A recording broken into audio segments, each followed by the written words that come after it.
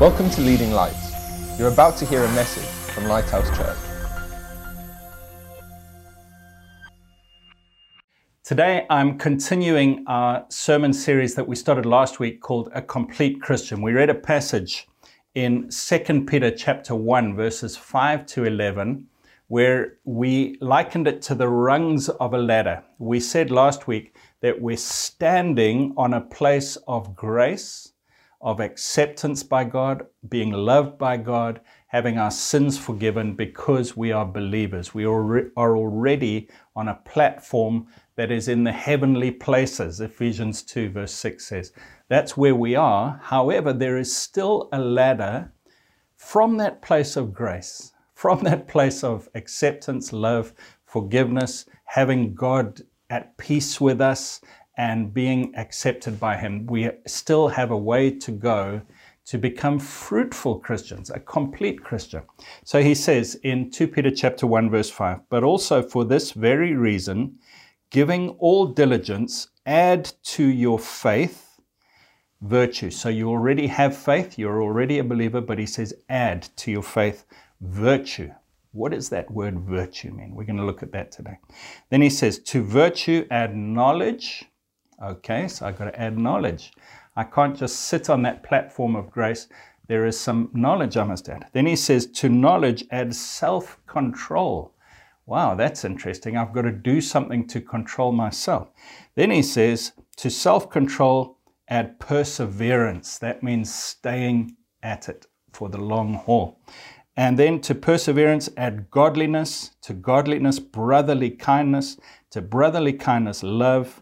Now listen to this, he says in verse 8, for if these things are yours and abound, if you have these 7 rungs of the ladder, even though you were already saved, if you add these 7 things and they abound, they're getting more and more, then you will be neither barren nor unfruitful in the knowledge of our Lord Jesus Christ. If you have them, you will be fruitful. And then he goes on to say, but he who lacks these things is short-sighted even to blindness. Short-sightedness gets worse and worse until you are blind if you don't add these things, and has forgotten that he was cleansed from his old sins. It's possible for us to start on that place of forgiveness and grace, but we never do anything with it, and we get short-sighted and blind. And then he goes on at the end to say, therefore, brethren, be even more diligent to make your call and election sure, for if you do these things, you will never stumble. Amen. For so an entrance will be supplied to you abundantly into the everlasting kingdom of our Lord and Savior, Jesus Christ. Imagine that finishing line, that finishing tape. As we get into heaven at the end of our lives, we burst through, we've added the 7 rungs, we've accepted the grace that we're standing on, we have faith, and now we burst through, and he says there is a joyful entrance into the kingdom of God. We've been fruitful. We haven't been short-sighted or blind, we've been long-sighted, and we've seen all the good things that God has for us. And we encouraged you last week to say, come on, let's move on, church, Christians. Let's not fall into one of the 2 traps or the 2 ditches on either side of the road. Imagine there's this road that God wants you to walk down, but there is a ditch on the one side which says, I don't have to do anything.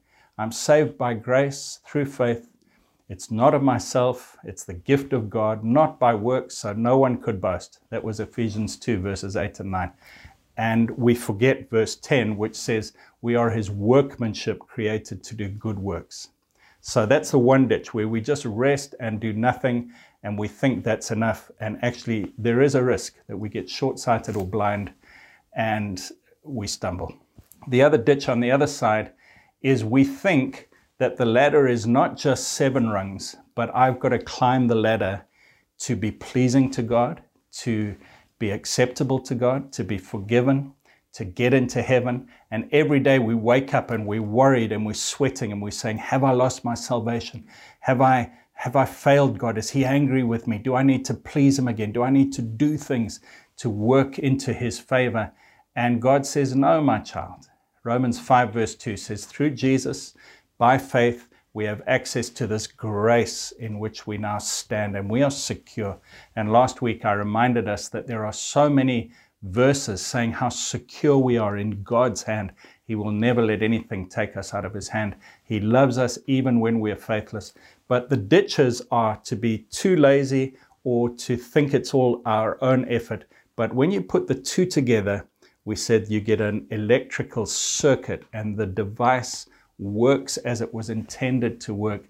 And we are fruitful and achieve things for the Lord.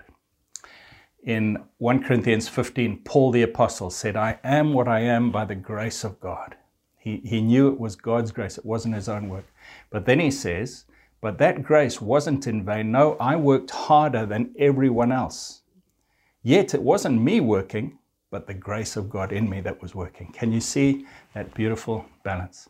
So we want to look at this today, and I want to look at this word virtue.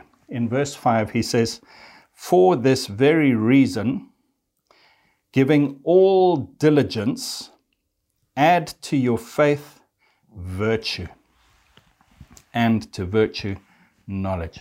He says, for this very reason, and he's referring to the two verses before where he says, God's divine power has already given us everything that pertains to life and godliness through the knowledge of him who called us by glory and virtue.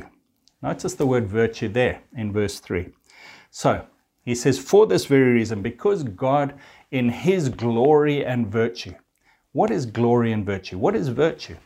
Virtue is goodness, and it's God's goodness.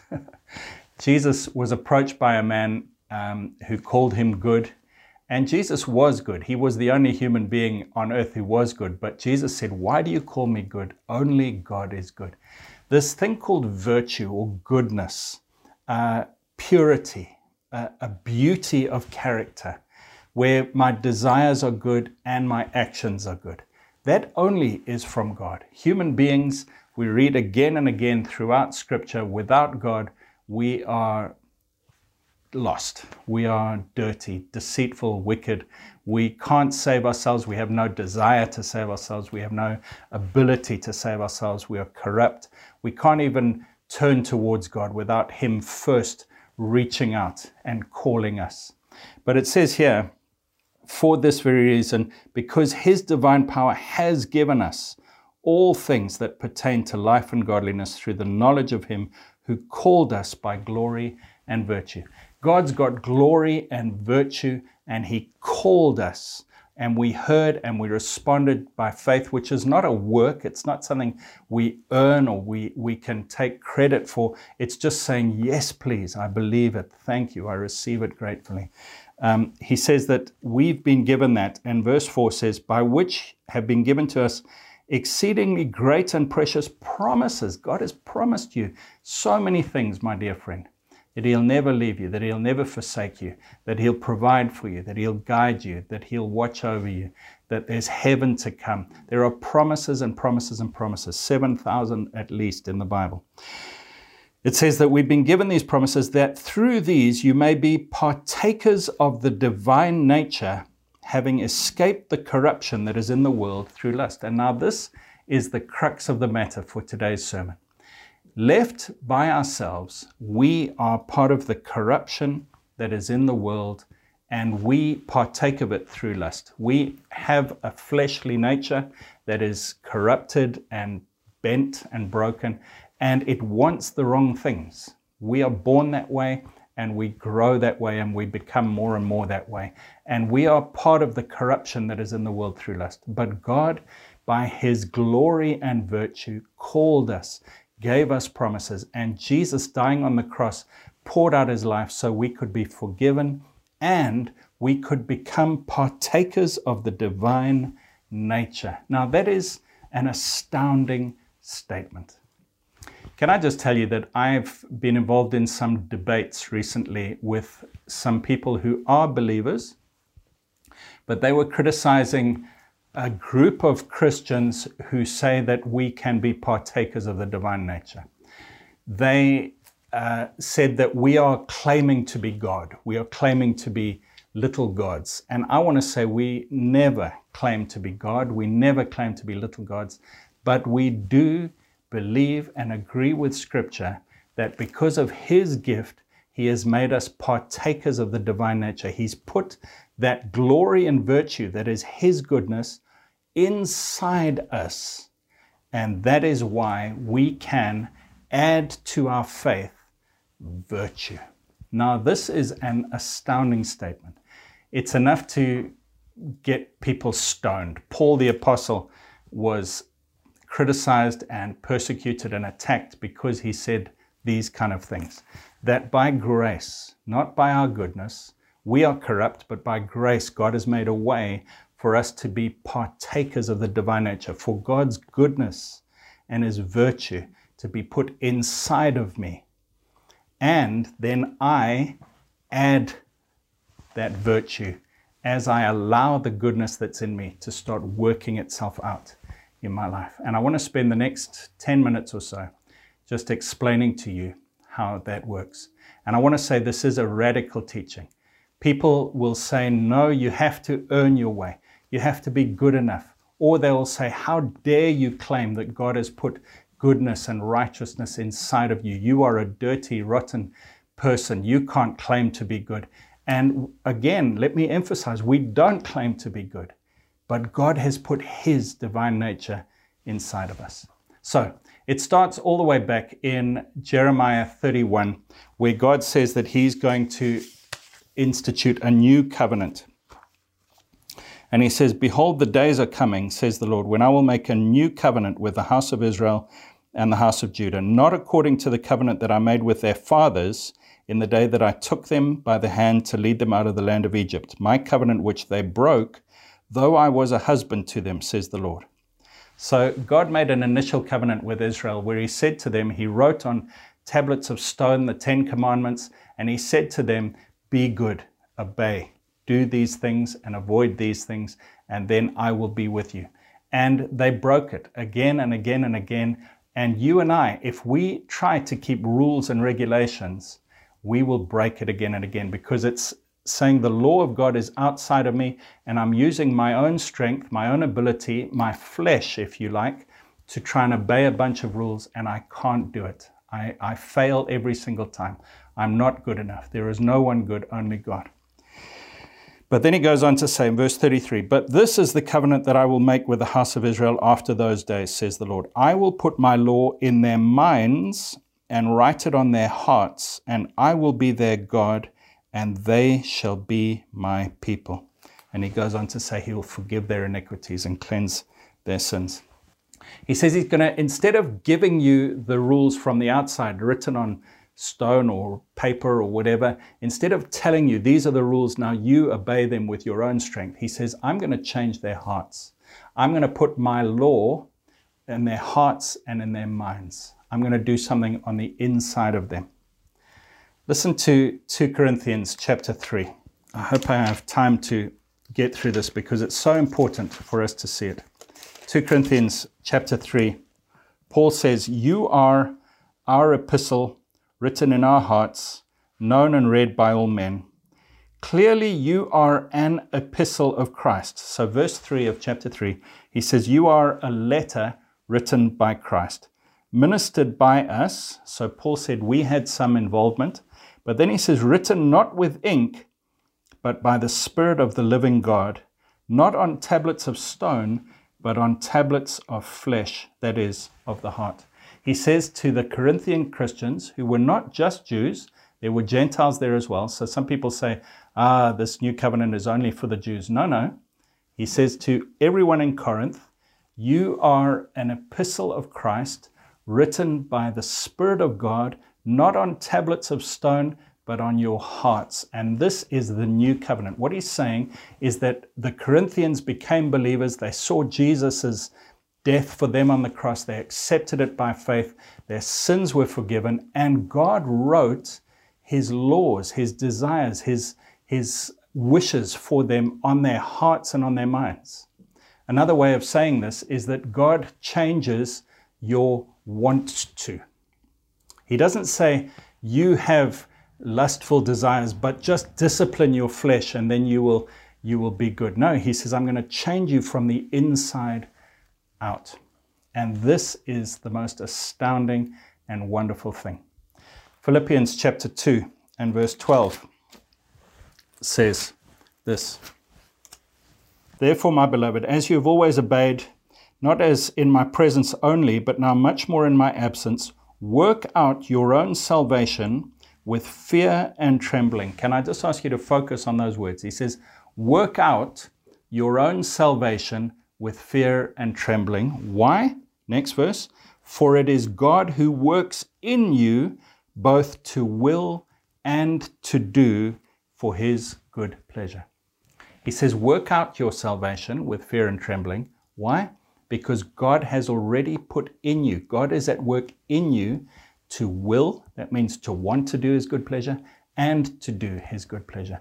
He's put in you the desire to do his will and the ability to do his will. That's what 2 Peter 1 was saying. He's made us partakers of his divine nature, his glory and virtue. He's put his virtue in us. And again, it's not us, but he's made us new in the Spirit. Another verse that talks about the new covenant in Ezekiel says this, I will sprinkle clean water on you, and you shall be clean. I will cleanse you from all your filthiness and from all your idols. I will give you a new heart and put a new spirit within you. I will take the heart of stone out of your flesh and give you a heart of flesh. I will put my spirit within you and cause you to walk in my statutes, and you will keep my judgments and do them. God's plan was to change us from the inside out. And that's why it says he's working in us to want to do his will and to be able to do his will. But we have to work it out with fear and trembling. 2 Peter 1 says, add to your faith. He's called you by his glory and virtue. Add to this place of salvation virtue. How do we do this? It's in me, but I've got to work it out. Again, there are two ditches. Some people think, well, it'll just happen automatically. God will change my desires automatically. I don't need to do anything. Other people think, no, I must work at it with my own effort. And they become Old Testament people who are trying to obey a bunch of rules written on the outside. But the balance is in the middle, where it's already in me. God has already put his virtue in me, but I need to work out how to work it out. And he says, add to your faith, giving all diligence, add to your faith virtue. And now I'm just going to spend a few moments telling you how we do this. Psalm 37 verse 4 says, delight yourself in the Lord, and he will give you the desires of your heart. Delight yourself in the Lord. That means love the Lord. Be amazed and excited at who he is and what he's done. That's where in 2 Peter 1, where he says, for this reason, give all diligence, add to your faith virtue. For this reason. In other words, we're looking at what God has done and how great he is and who he is. There are so many verses that say this. Philippians 2 says, God is at work in you, therefore work out your salvation. Romans 12 verse 1 says, in view of God's mercy, present your body as a living sacrifice, renew your mind, and then you'll be able to know what his will is. It's when we delight ourselves in the Lord, when we look at God and we say, God, you're amazing. You're generous. I was turning away from you. I had nothing in me that could deserve goodness or deserve forgiveness or deserve salvation. And yet you called me, you washed me, you picked me up, you gave me the power to respond. You gave me a measure of faith so that I could believe in you. And now, Lord, I'm so grateful. And as we rejoice in that and we delight ourselves in the Lord, Psalm 37 verse 4 says, he gives you the desires of your heart. Now, what does that mean? Does that mean whatever desires you have or you had, he just says, okay, you want a new Porsche, I'll give you a new Porsche. Okay, you want this, you want that. No. What it's saying is that he changes your desires and gives you new desires in your heart.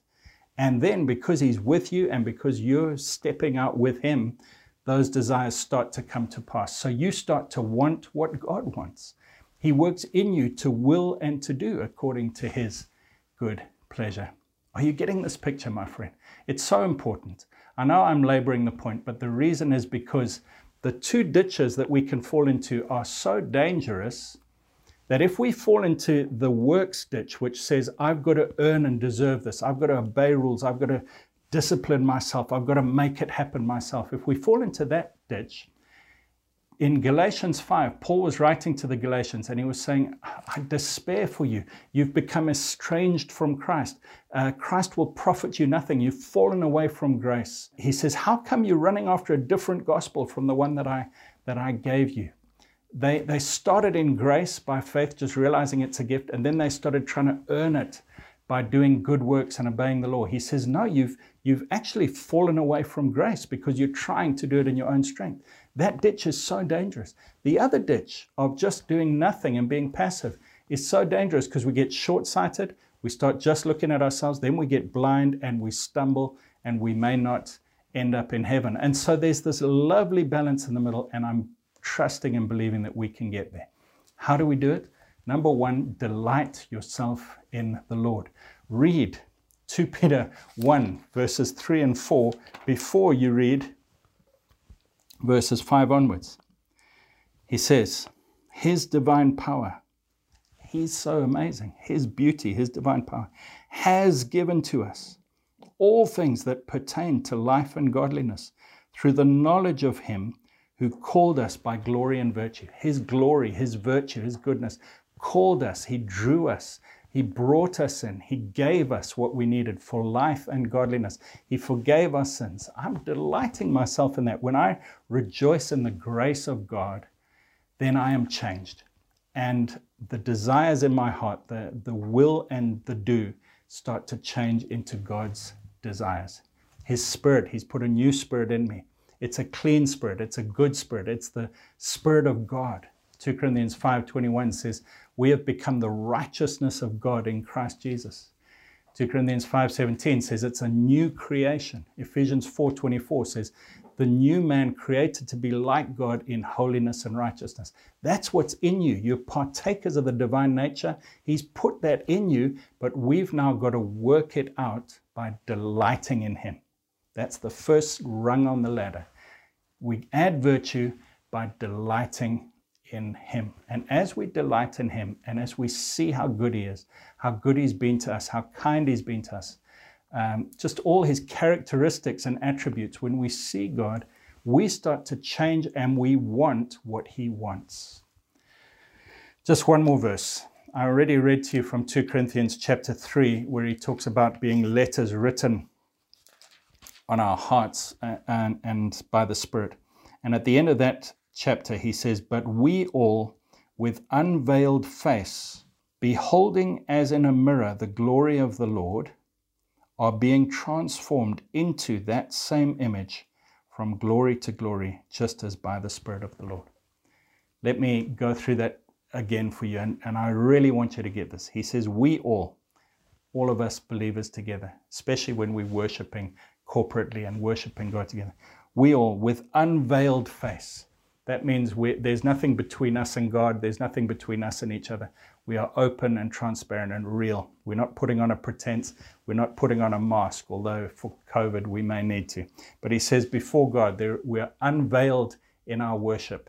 He says, beholding as in a mirror the glory of the Lord. Now, the reason he says as in a mirror is because as I look at the goodness and the glory of the Lord, there is a part of that in me. I have become a partaker of the divine nature. And so as I'm looking at God, I say, wow, there's some of that in me. And as I'm beholding His glory and I'm loving Him and I'm worshiping Him and I'm telling Him His glory and virtue is beautiful and amazing. His mercy to me is so wonderful. It says, we are being transformed into the same image from glory to glory, just as by the Spirit of the Lord. This is how we add virtue, is by delighting in the Lord, by worshiping Him, by looking at Him and seeing who He really is. And when I say who He really is, we've got to take what the Bible says that He is. That's why the next rung of the ladder in 2 Peter 1 is add to virtue knowledge. We've got to get the knowledge of God from His Word. It's not just a question of me saying, I want God to be like me, or like I would like Him to be, or let me fashion God the way that I think He should be. No, I've got to look at the real God, the goodness of God. There is no one good but God alone. Look at him in his word. Absorb it, love it. Just gaze on his glory and delight in the Lord. And then he starts to change my heart. Lord Jesus, please would you change us? Please would you give us the desires of our heart that are your desires? Please would you give us more of that virtue, that divine nature that you've already put in us. Help us to work it out, Lord, by loving you, by worshiping you, by delighting in you. And I pray, Lord, that my desires would change day by day to become like your desires, that I want what you want, and that I become more and more like you. In Jesus' name, amen. God bless you. Thanks for listening. Please visit leadinglightsnetwork.com for more resources and subscribe to our podcast on iTunes. Please consider supporting this ministry by making a donation on the giving page at leadinglightsnetwork.com or lighthousejersey.com.